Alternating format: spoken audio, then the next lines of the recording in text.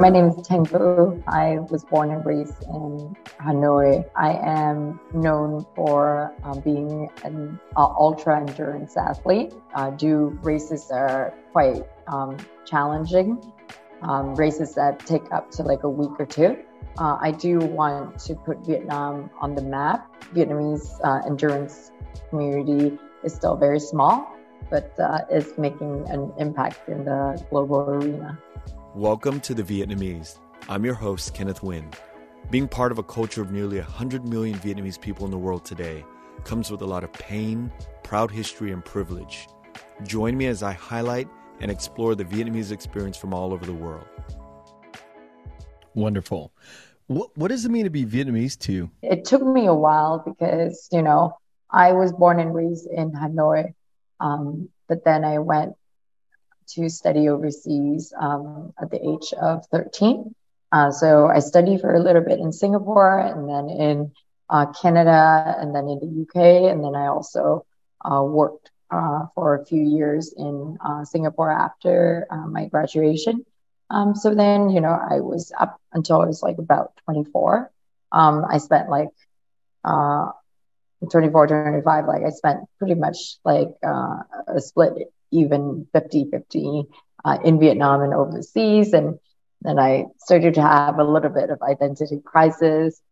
And, and a lot of even my friends, some of my friends said that I'm not very Vietnamese. And then my friends from where I was living, I'm not fully from there either. So then definitely a little bit of identity crisis there. But after I came back to start doing endurance stuff, I really understand more what it means to be Vietnamese.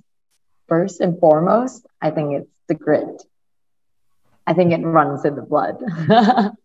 And grit is something that helps me through a lot of my endurance challenges, but also in life.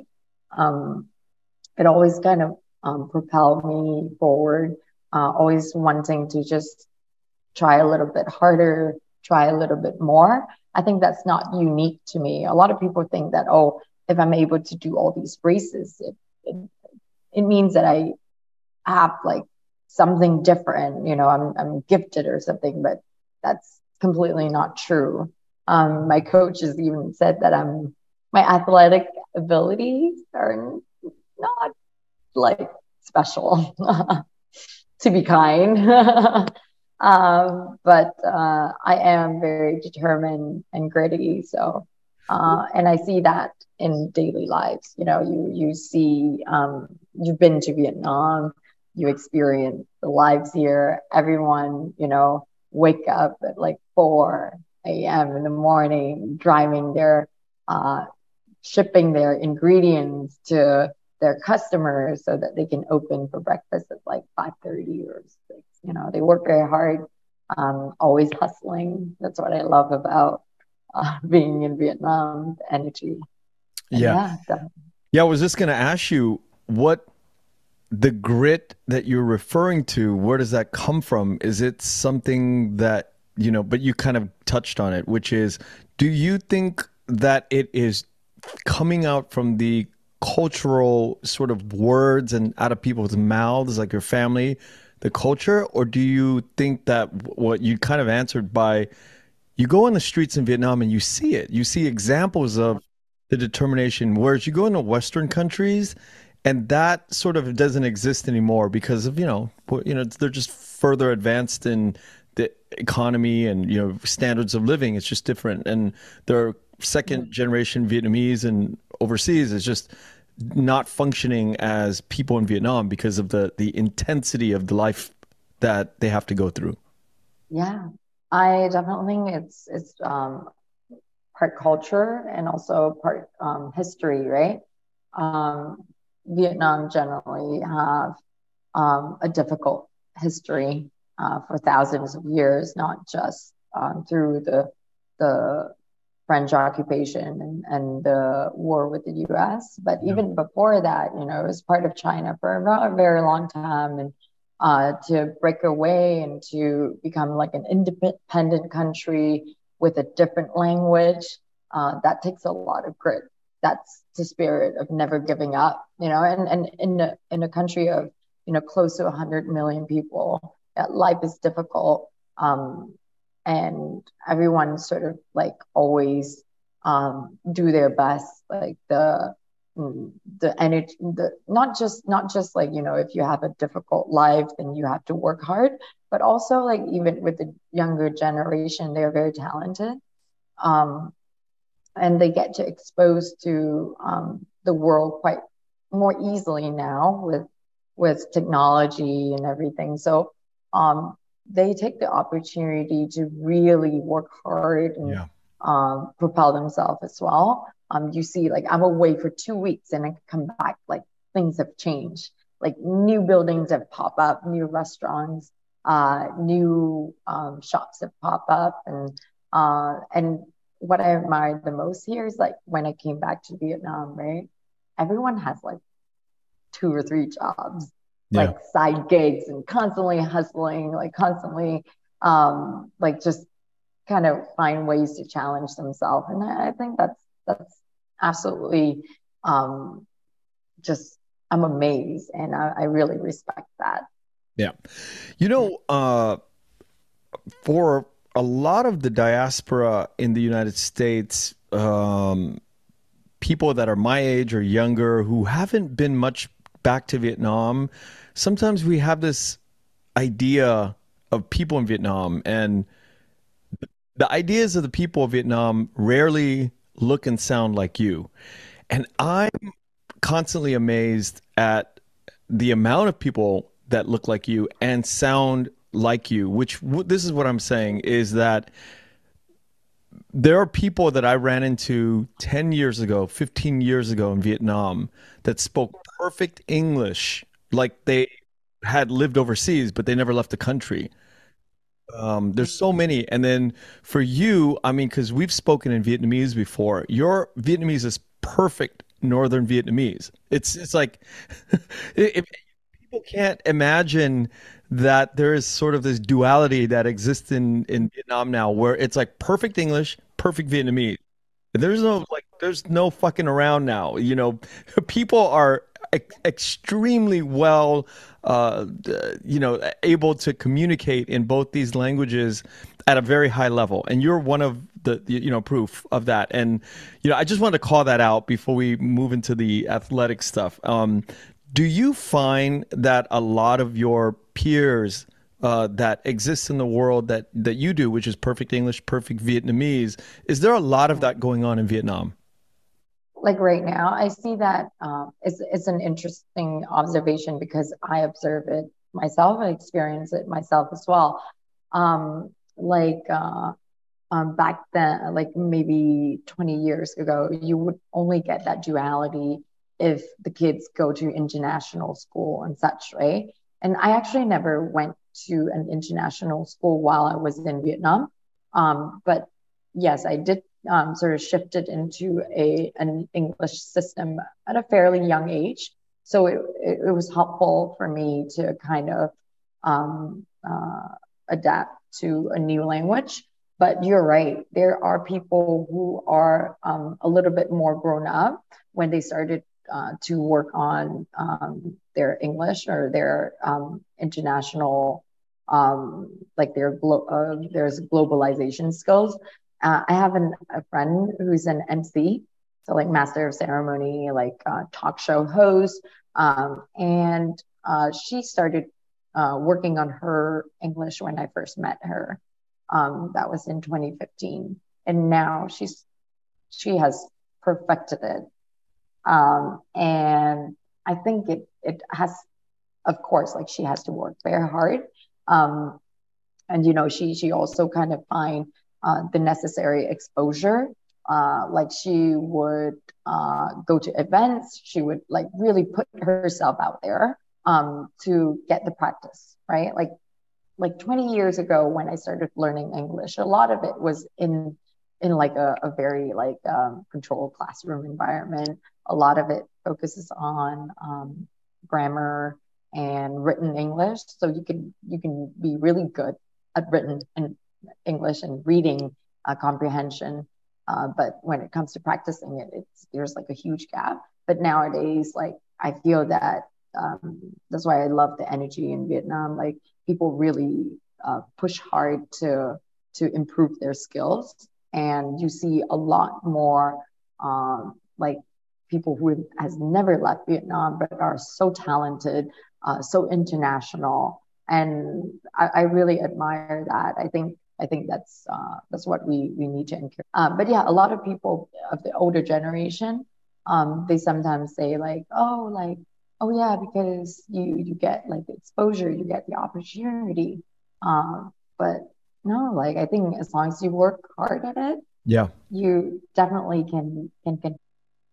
Yeah, definitely. Definitely. I can't tell you how many examples of that I've encountered in the early days, like 10, 15 years ago in Vietnam. Like you know, it's everywhere. It's everywhere in Vietnam, and it's not what we think of it in the United States sometimes. So we think like, these people in Vietnam are so far, into the Vietnamese culture that they have no idea what.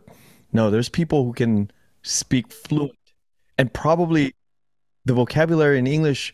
Sometimes people in Vietnam have more vocabulary than, the people that I know, because it's just the amount of reading and the researching and the hard work that they have to do to be able to compete on an international level outside of Vietnam is far more greater than we in America is like competing.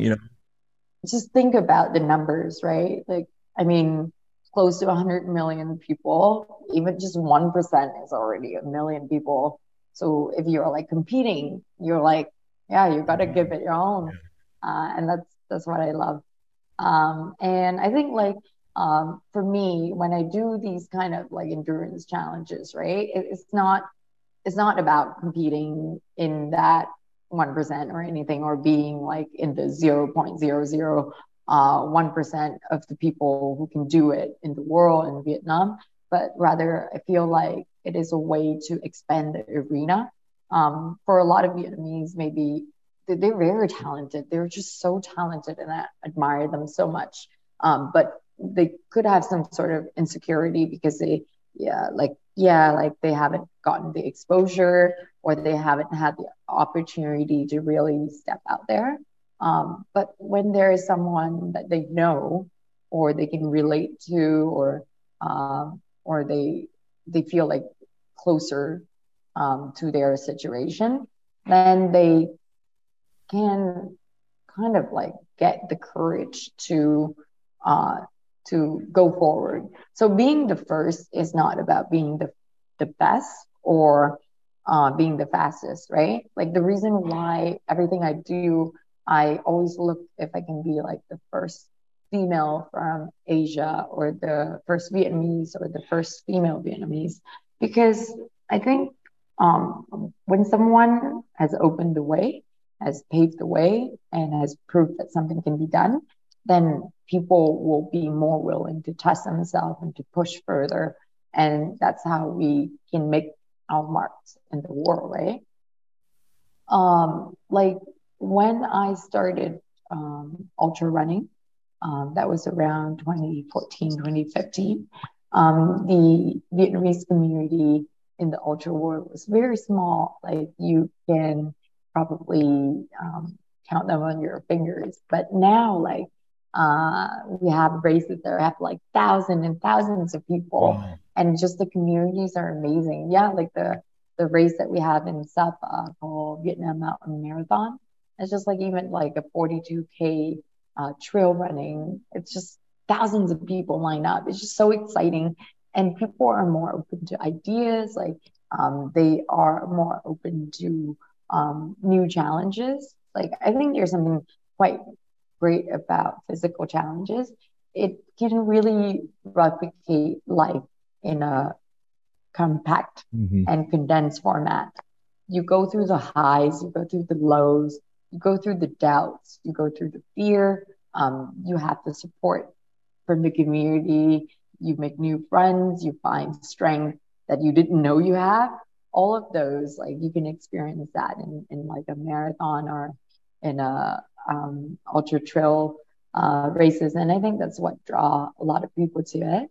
I mean, in general, like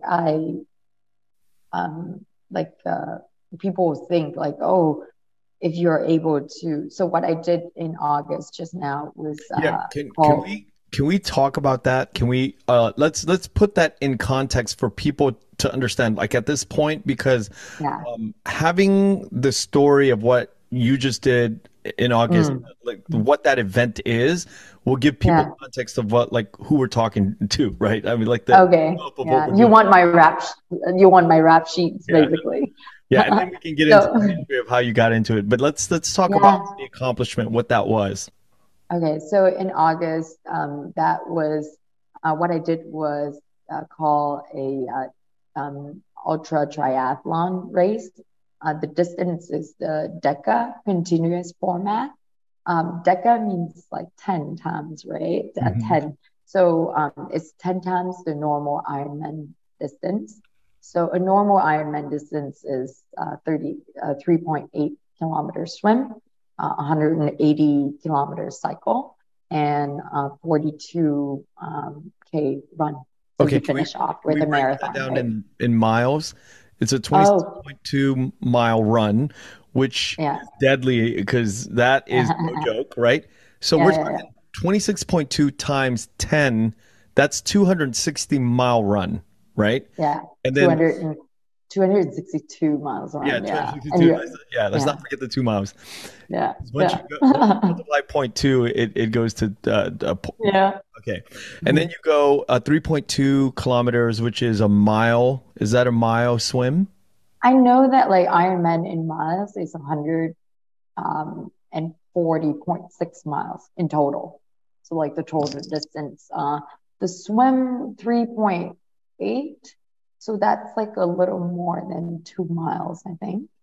And then the cycle leg is 1,800 kilometer. So that is what? Oh my God, that's That's a lot. Yeah, that's a lot. By 10. Yeah. Now, just to put into context for people who are listening, Ironman competitions are brutal. I've ran 9 marathons, and the marathons are they take a lot out of you to train for them and to do them. And but when you throw swimming and cycling in, it's another beast. But then you take that all and you multiply that by 10. That's what's like mind bending for me. It's like so that's crazy. That's just some crazy grit right there. And how long do you have to complete a DECA? so a deck continuous format. So there's also like the one per day format, meaning you do one Ironman distance a day for like 10 days in a row. But the format that I did was continuous. So you have to finish like all the distance in the swim first before you move to the cycling and then you move to the running. So honestly, like I got to tell you, I'm still very, very new to the world of triathlon. I've been doing endurance stuff for a while, but mostly in running and trails and stuff. But triathlon is something super new to me. And this is actually I actually have never done an Ironman. But so yeah, when I sign up for the DECA, it's like, half of me is like, yeah, you've done a lot of endurance stuff. Like you've got this, you're like an endurance athlete. So uh, you just break it down into smaller chunks, you'll be fine.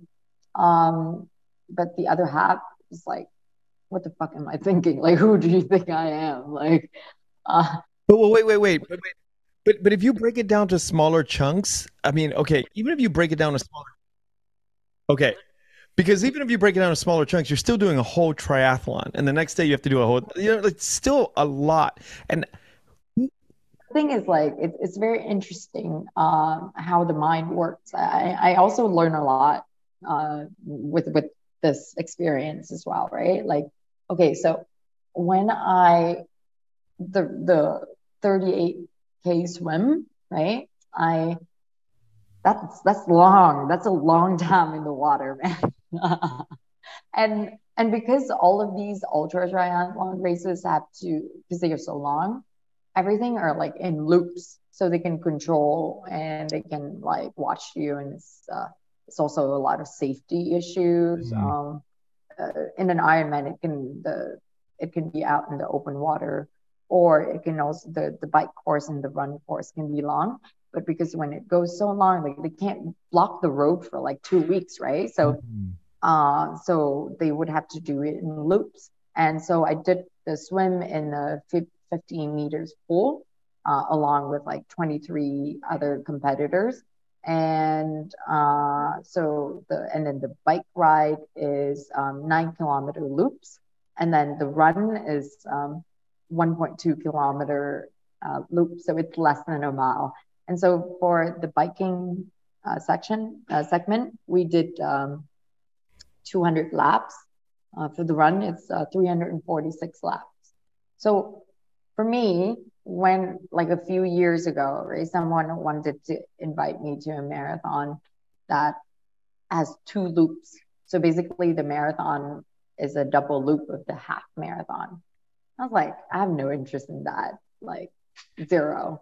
I do like a lot of these things because I want to see the place, like experience. Like, you know, when I did when I ran New York, it was like a great way to see, you know, the 5 boroughs and experience the life, like the people there and things like that. But like running like double loop somewhere just gives me like no interest.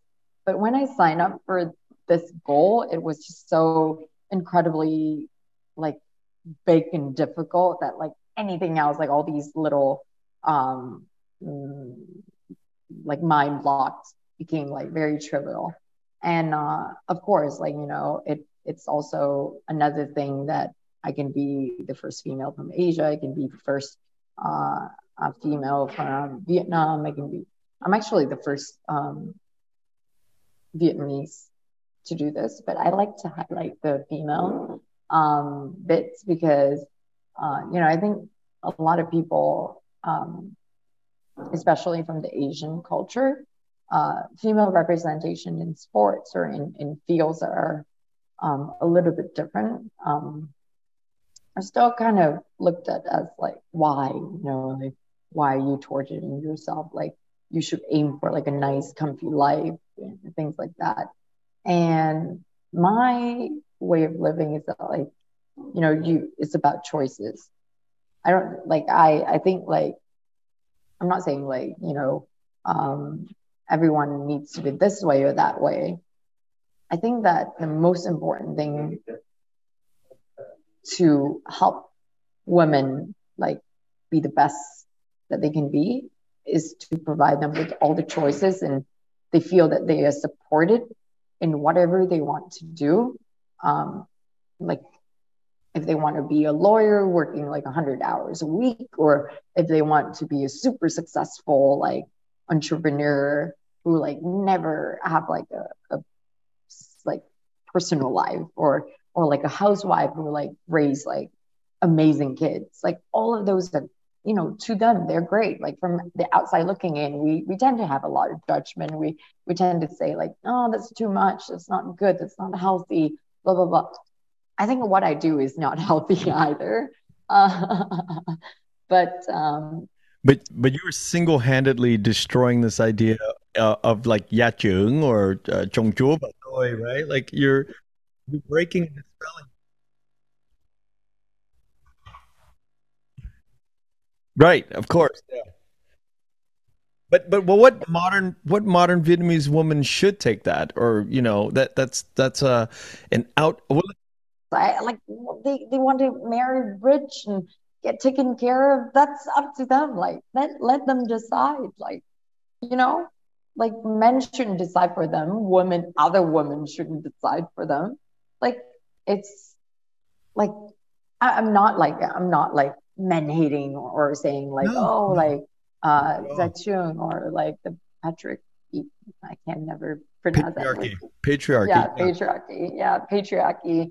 Like I'm not like, you know, bashing on it. Yeah. Patriarchy or whatever. It's about choices. It's about support. It's about choices. Yes. Men who support women, like, to pursue what they want. That's amazing. I've known housewives who've done the races I've done, and get the full support from their spouse. And I think, like, that's so great. That's beautiful. That's a great life. That's beautiful. Yeah. It's tough, by the way, to be married to someone who, or like to be in a relationship with someone who want to do these kind of challenges. And it's again, like, anything you want to do, with like your whole heart and mind is difficult. Like, whether it's your job or like a hobby or your passion project, I think, like, it can be consuming and obsessive in a way. So if you find like a strong support system, it's it's very it's very good. Yeah. Our bodies come in different shapes and sizes, so doesn't it make sense that our weight loss plans should too? That's the beauty of Noom. They build a personal plan that factors in dietary restrictions, medical issues, and other personal needs so your plan works for you. Noom doesn't restrict or shame when you want to treat yourself. Their flexible program focuses on progress instead of perfection. You don't have to give up carbs or anything. And with their daily lessons, you can learn something new about your food choices every day. After just a few days of using the app, I learned how to recognize cues for overeating and how to choose the right foods to feel full. Stay focused on what's important to you with Noom's psychology and biology-based approach. Sign up for your trial today at Noom.com. That's Noom.com.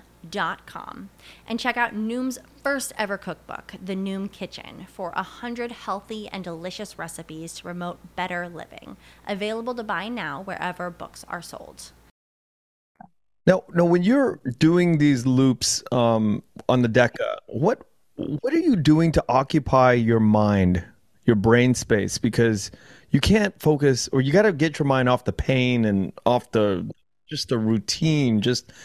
You have to like distract yourself somehow, or do you put on music, or do you really just embrace the pain and the boring aspect? What goes on mechanically in your brain?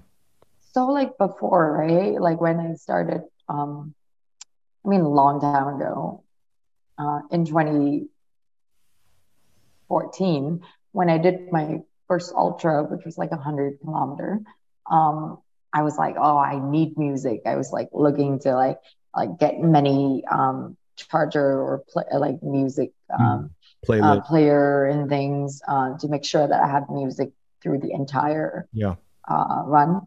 But then I think around 70K or something, like, everything died. But then at that point,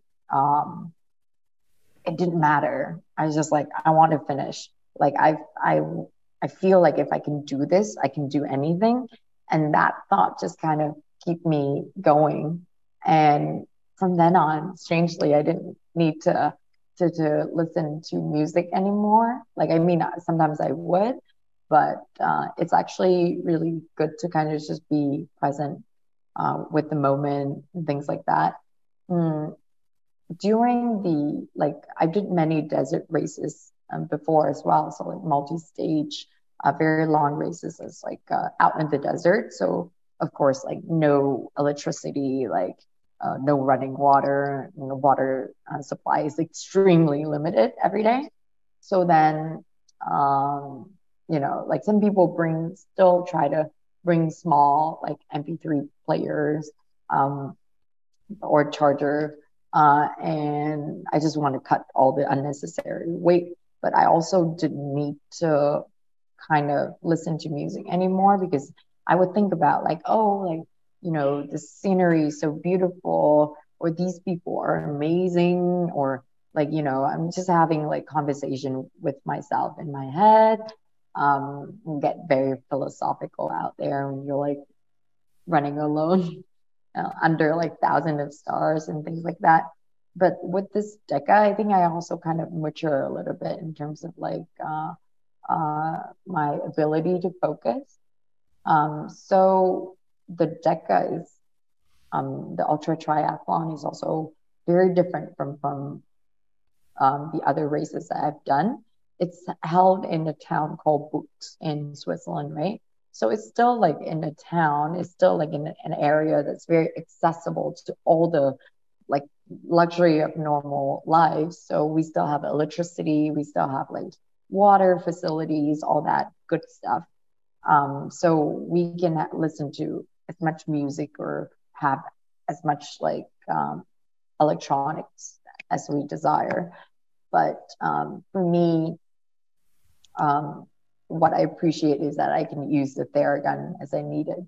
But I also didn't listen to music. I think I mature in the sense that I was able to focus on just like the road, like how my posture is, my position, are my stride or are my hips balanced? Like when I'm running, like is my posture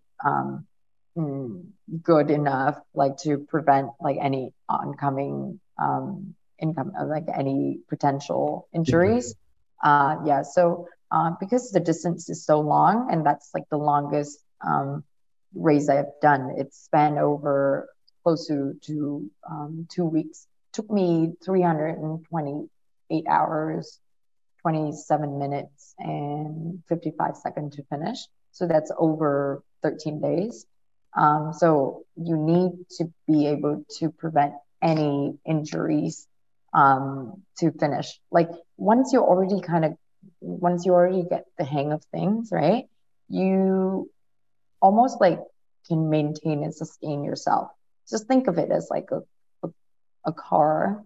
Like if you constantly, even if you have very little gas, but you constantly put in more gas at the right level, you can still keep driving. The danger comes when it's like completely out of gas, and restarting is super difficult. So like in my mind, I kind of applied the same principle. Just keep drinking, keep eating at the right interval, take care of the problems before it becomes a problem. Um, so I'm quite careful like that. So, throughout like the whole 422 kilometers, I think my mind was just kind of like thinking about, okay, so this road is actually not very flat. It has like a slight uh, tilt, and I need to place my foot here, here, and here. How's my stride? Are my arms relaxed? Things like that.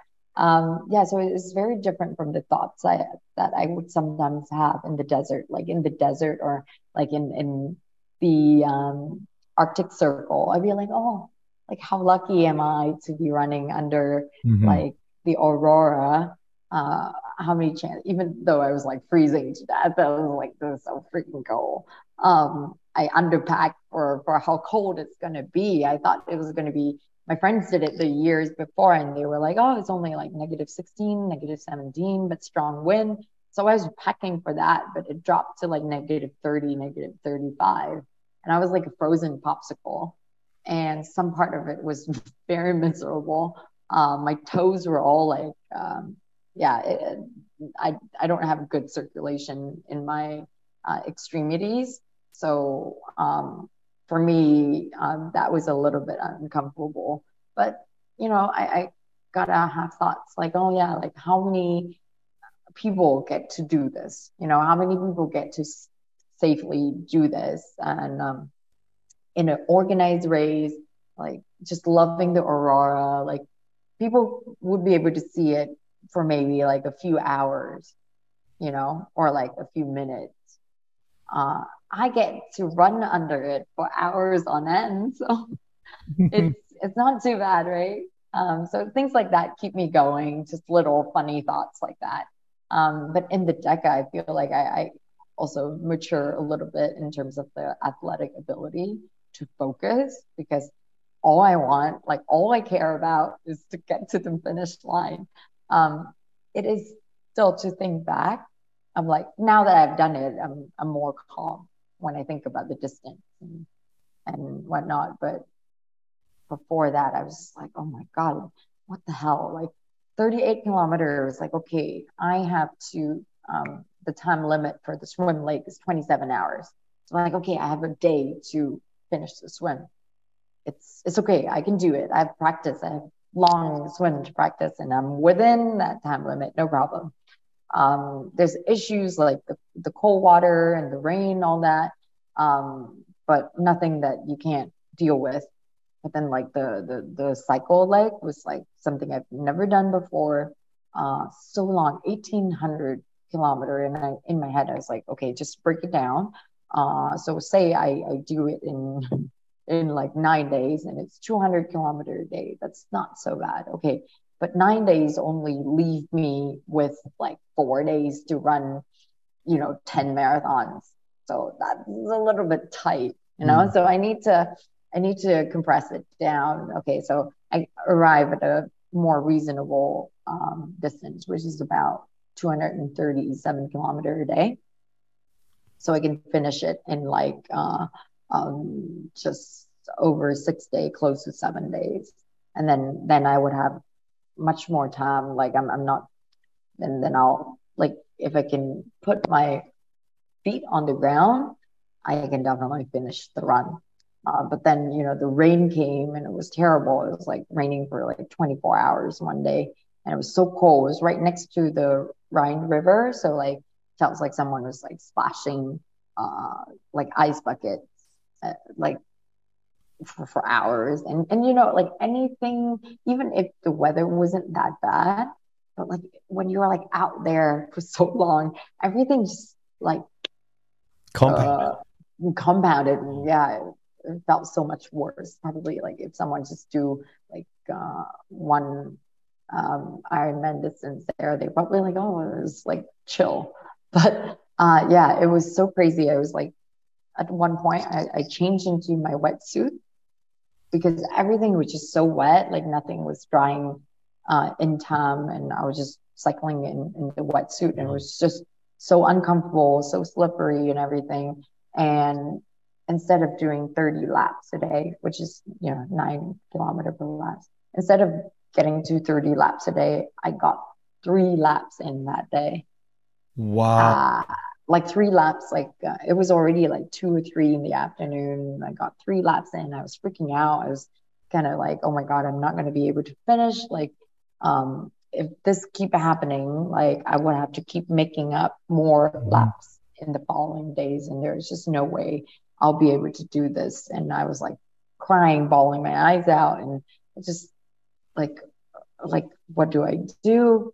And then, but like, that's the thing about being like able to cry it out. Like I guess like once your emotions get processed, your mind become a lot clearer.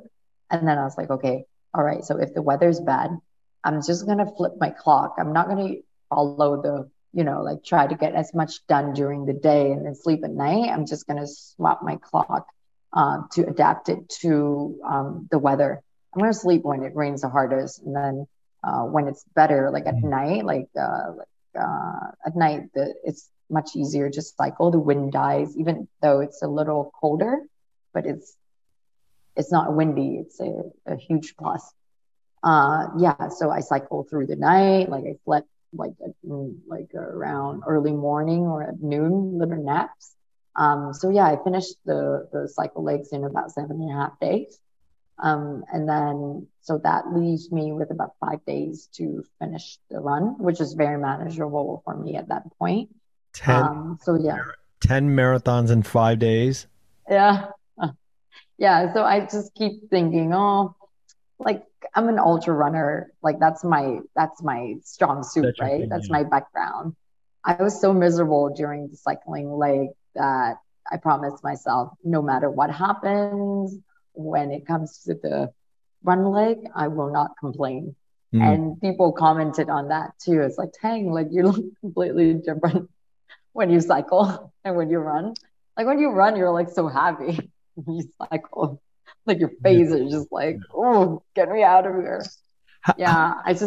How much sleep are you getting every day?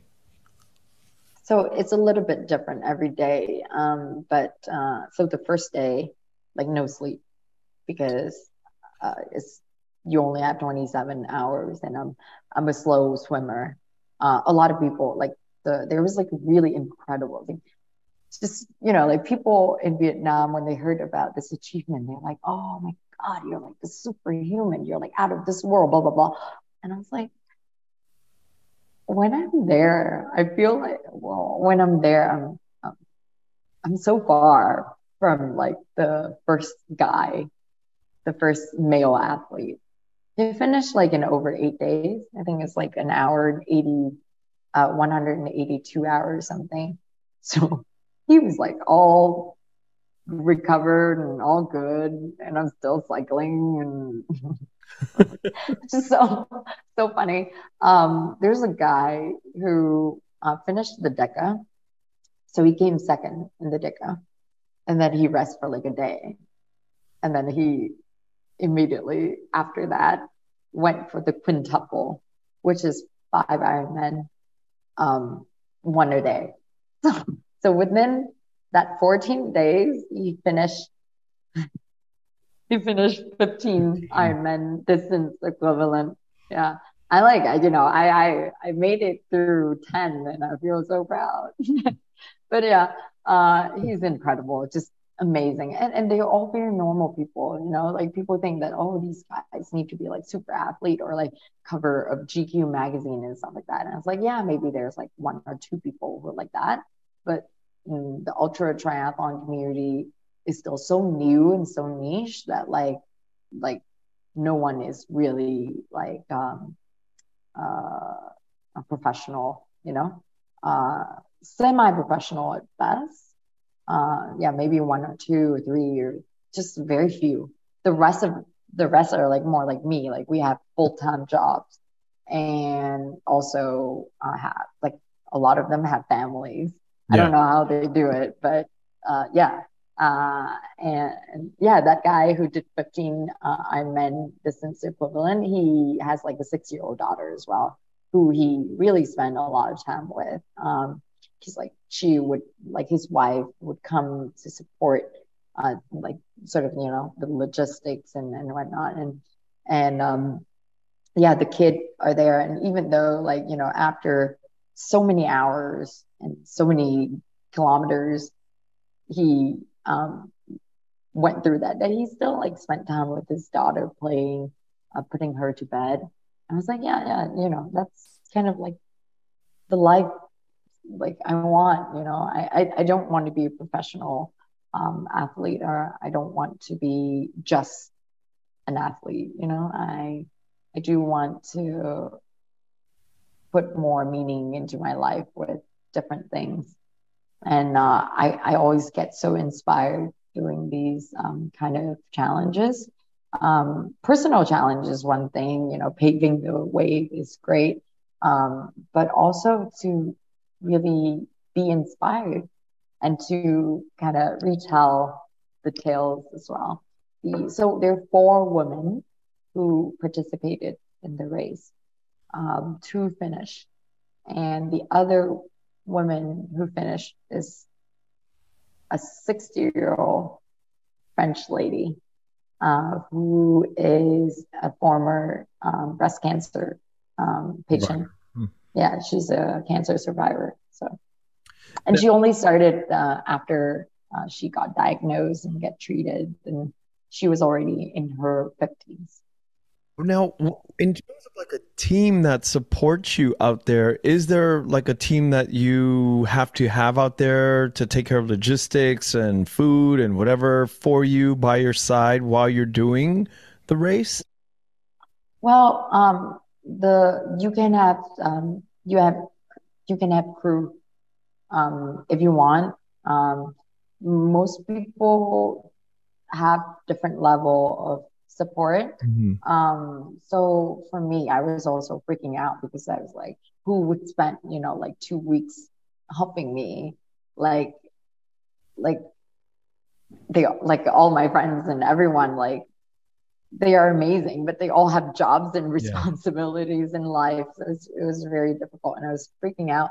But I was very lucky within the ultra running community.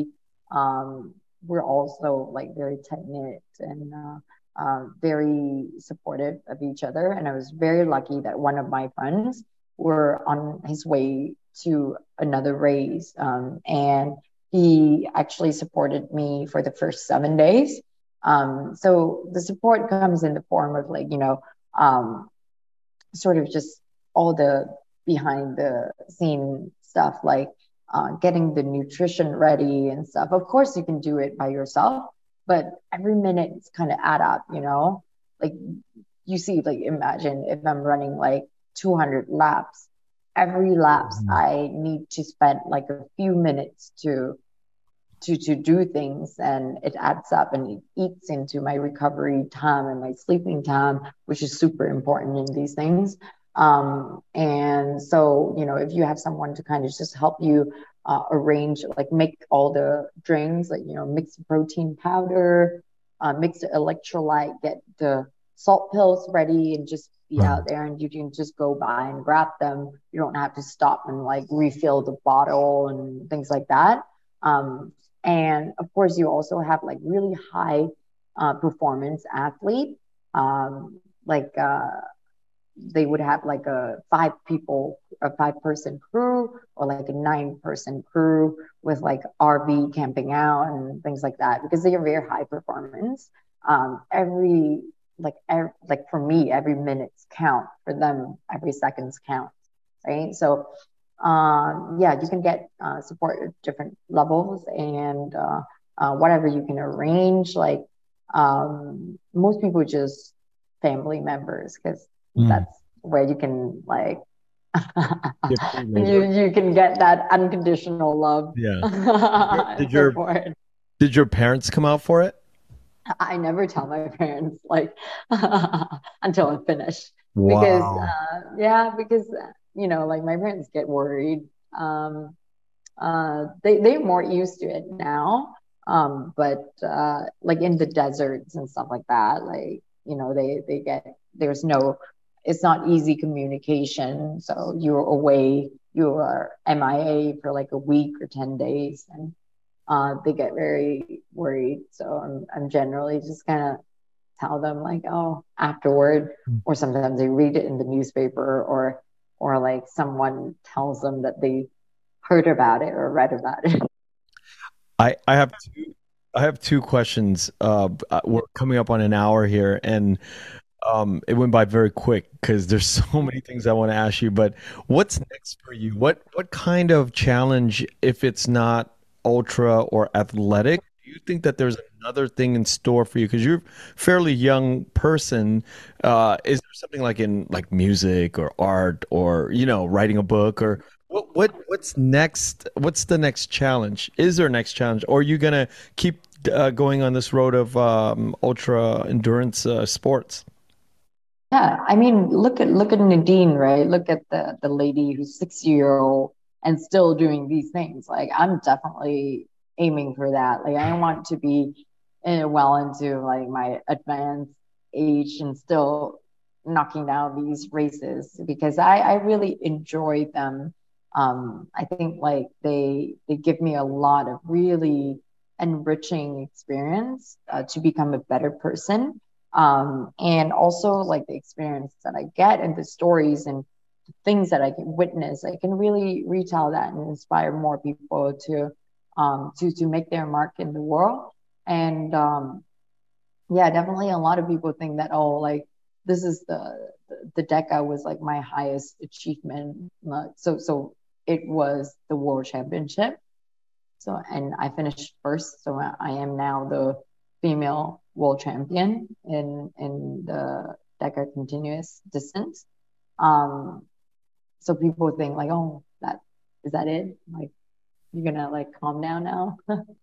But honestly, like it was a bonus that I won. All I wanted to do when I signed up was to break myself into a new field. I want to get myself more acquainted with with the environment, get like get into like a new communities as well. Really interesting people. But for sure, it's not going to be the last races. My motto is always like, be the best version of yourself. And that the best version of this year is not going to be the same as the best version of next year and the year after that. So it's always moving upward like that. So definitely double deca, which is double the distance, is not out of the question. I also have friends who, because I've done multi-stages that are, 250 kilometer, 522 kilometers, and, 500-kilometer continuous format is also not out of the questions. Also, I have a friend who's trying to get me to think about 1,000-kilometer run. So those are not out of the questions, but what I think where I'm actually need to really step up is to connect these endurance challenges with things that can give values to the community. So I'm very lucky that I have really good mentors, and they always kind of find ways to challenge me. I think my next biggest challenge that I'm really scared about, like I'm not scared about, the 500K race or the 1,000 kilometer race as much as I'm like worrying about this one. This is like where I would cycle across the country through like the 28 provinces in Vietnam, 28 coastal provinces in Vietnam, to raise awareness in terms of circular economy of plastic pollution and how we need to change our behavior. That change in behavior is really important. I think like stopping at raising awareness is a little lacking at the moment. We're not like, it's not 20 years ago where we can say, be aware and whatnot. Like now is the time to change behavior and to act. So the initiative is to actually get people to start recycle, to sort their garbage correctly and recycle. So like in Europe, they have done a great job of it. And even that they're doing such a good job, like climate change is still going to be a huge problem for all the European countries. Vietnam is one of the 6 Southeast Asia countries that produce like more plastic pollution more than the 20-something European countries combined. Wow. So, really? Yeah. So, and I worked for a beverage company, right? And it's one of the big 3 in Vietnam, very successful Vietnamese company. And we are also thinking about like, yes, we need to recycle. We have a lot of, we definitely like can, we need to be part of the circular economy. Plastic is only waste if don't we don't sort correctly, we don't collect them, and we don't recycle them. If we can bring it back as like raw ingredients for something else to make like even this table that I'm sitting at, right? Like it's wood mixed with plastic. You see clothing made from plastic flakes as well. Well, that can, depending on how you make it, that can cause some problems. But like luggages, like things like, there's so many things that you can actually recycle.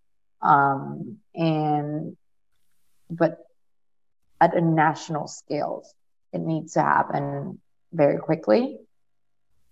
And a lot of people think that, oh yeah, climate change or plastic pollution, those things belong to, should fall under the responsibility of the institution, of the government. Like individuals can't do much, but again, like you think 422 kilometers is a lot, or like 260 2 miles is a lot. But you do 1 mile repeatedly over and over again, you get that big distance. It's nothing fancy. It's nothing out of this world. You have 100 million people. Everyone reduce a little bit. Everyone change their ways and sort and recycle. It makes a huge difference. So right now, like per capita, each Vietnamese produce about 4.7 kilos of plastic pollution, plastic waste that actually leak into the environment. So yeah, times it by 100 millions, that's huge. Yeah. So just, find ways, don't leave it for others. Don't think it's other people's responsibility. We all need to be part of it. And so I think this challenge is way more difficult than anything that I have done. And I've done a lot of difficult things, but I feel like this is a bigger challenge than any other previous challenges combined, because it involved other people. It involved really making a wide scale change. So yeah, I'm very nervous. I love how the philosophical side of the endurance athletics have creeped into the eco friendly side of the way that you want to sort of see change in the world. I want to tease out the next time you and I talk in Vietnamese. Is it all right if you tease out the next episode, but say something in Vietnamese? So it's a two-pronged thing for me. It's, first of all, I'd like to, introduce people to the next, time that we speak, but I also want people to see how beautiful your language skills is in your native language. And because I just, now I'm sitting here going, we spoke continuously in English, and you've articulated very well the journey that you've gone through. But now I'd love to get some words in Vietnamese, if you don't mind. Yeah. Đối với Thanh thì rất nhiều người nghĩ rằng là những cái thách thức mà Thanh làm trước đây rất là khó, nó tưởng như là không thường và không thể. Nhưng mà thực ra đối với Thanh, khi mà Thanh tiếp cận những cái thách thức đó, thì Thanh không bao giờ nghĩ về những cái con số khổng lồ như là 1.000 cây số, hay là 522 cây số, hay 250 cây số, mà Thanh sẽ chia nhỏ ra và Thanh sẽ làm tốt nhất những gì có thể để mà đạt được cái cột mốc, rồi sau đó mình mới nghĩ tiếp từ cái cột mốc tiếp theo.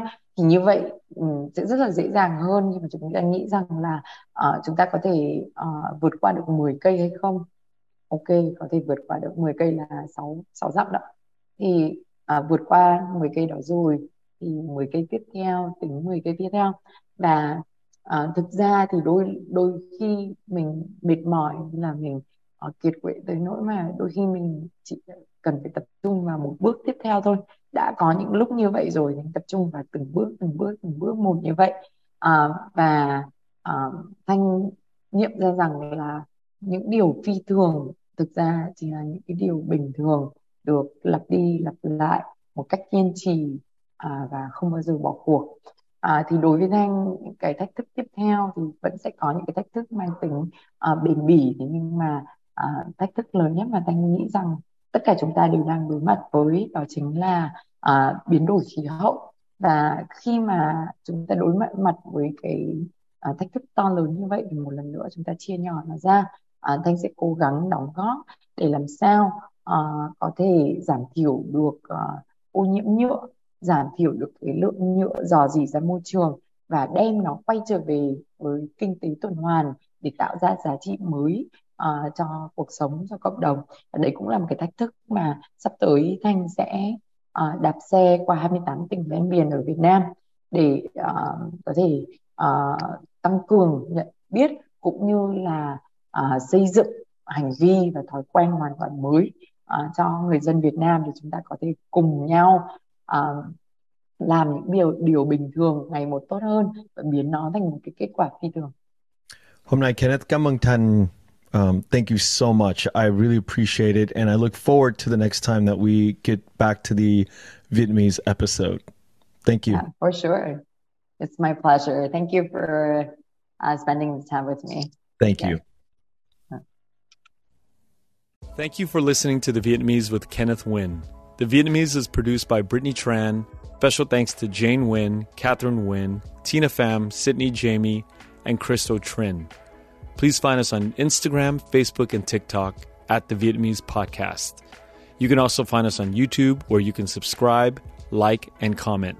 Please rate and give us a review wherever you find our podcasts.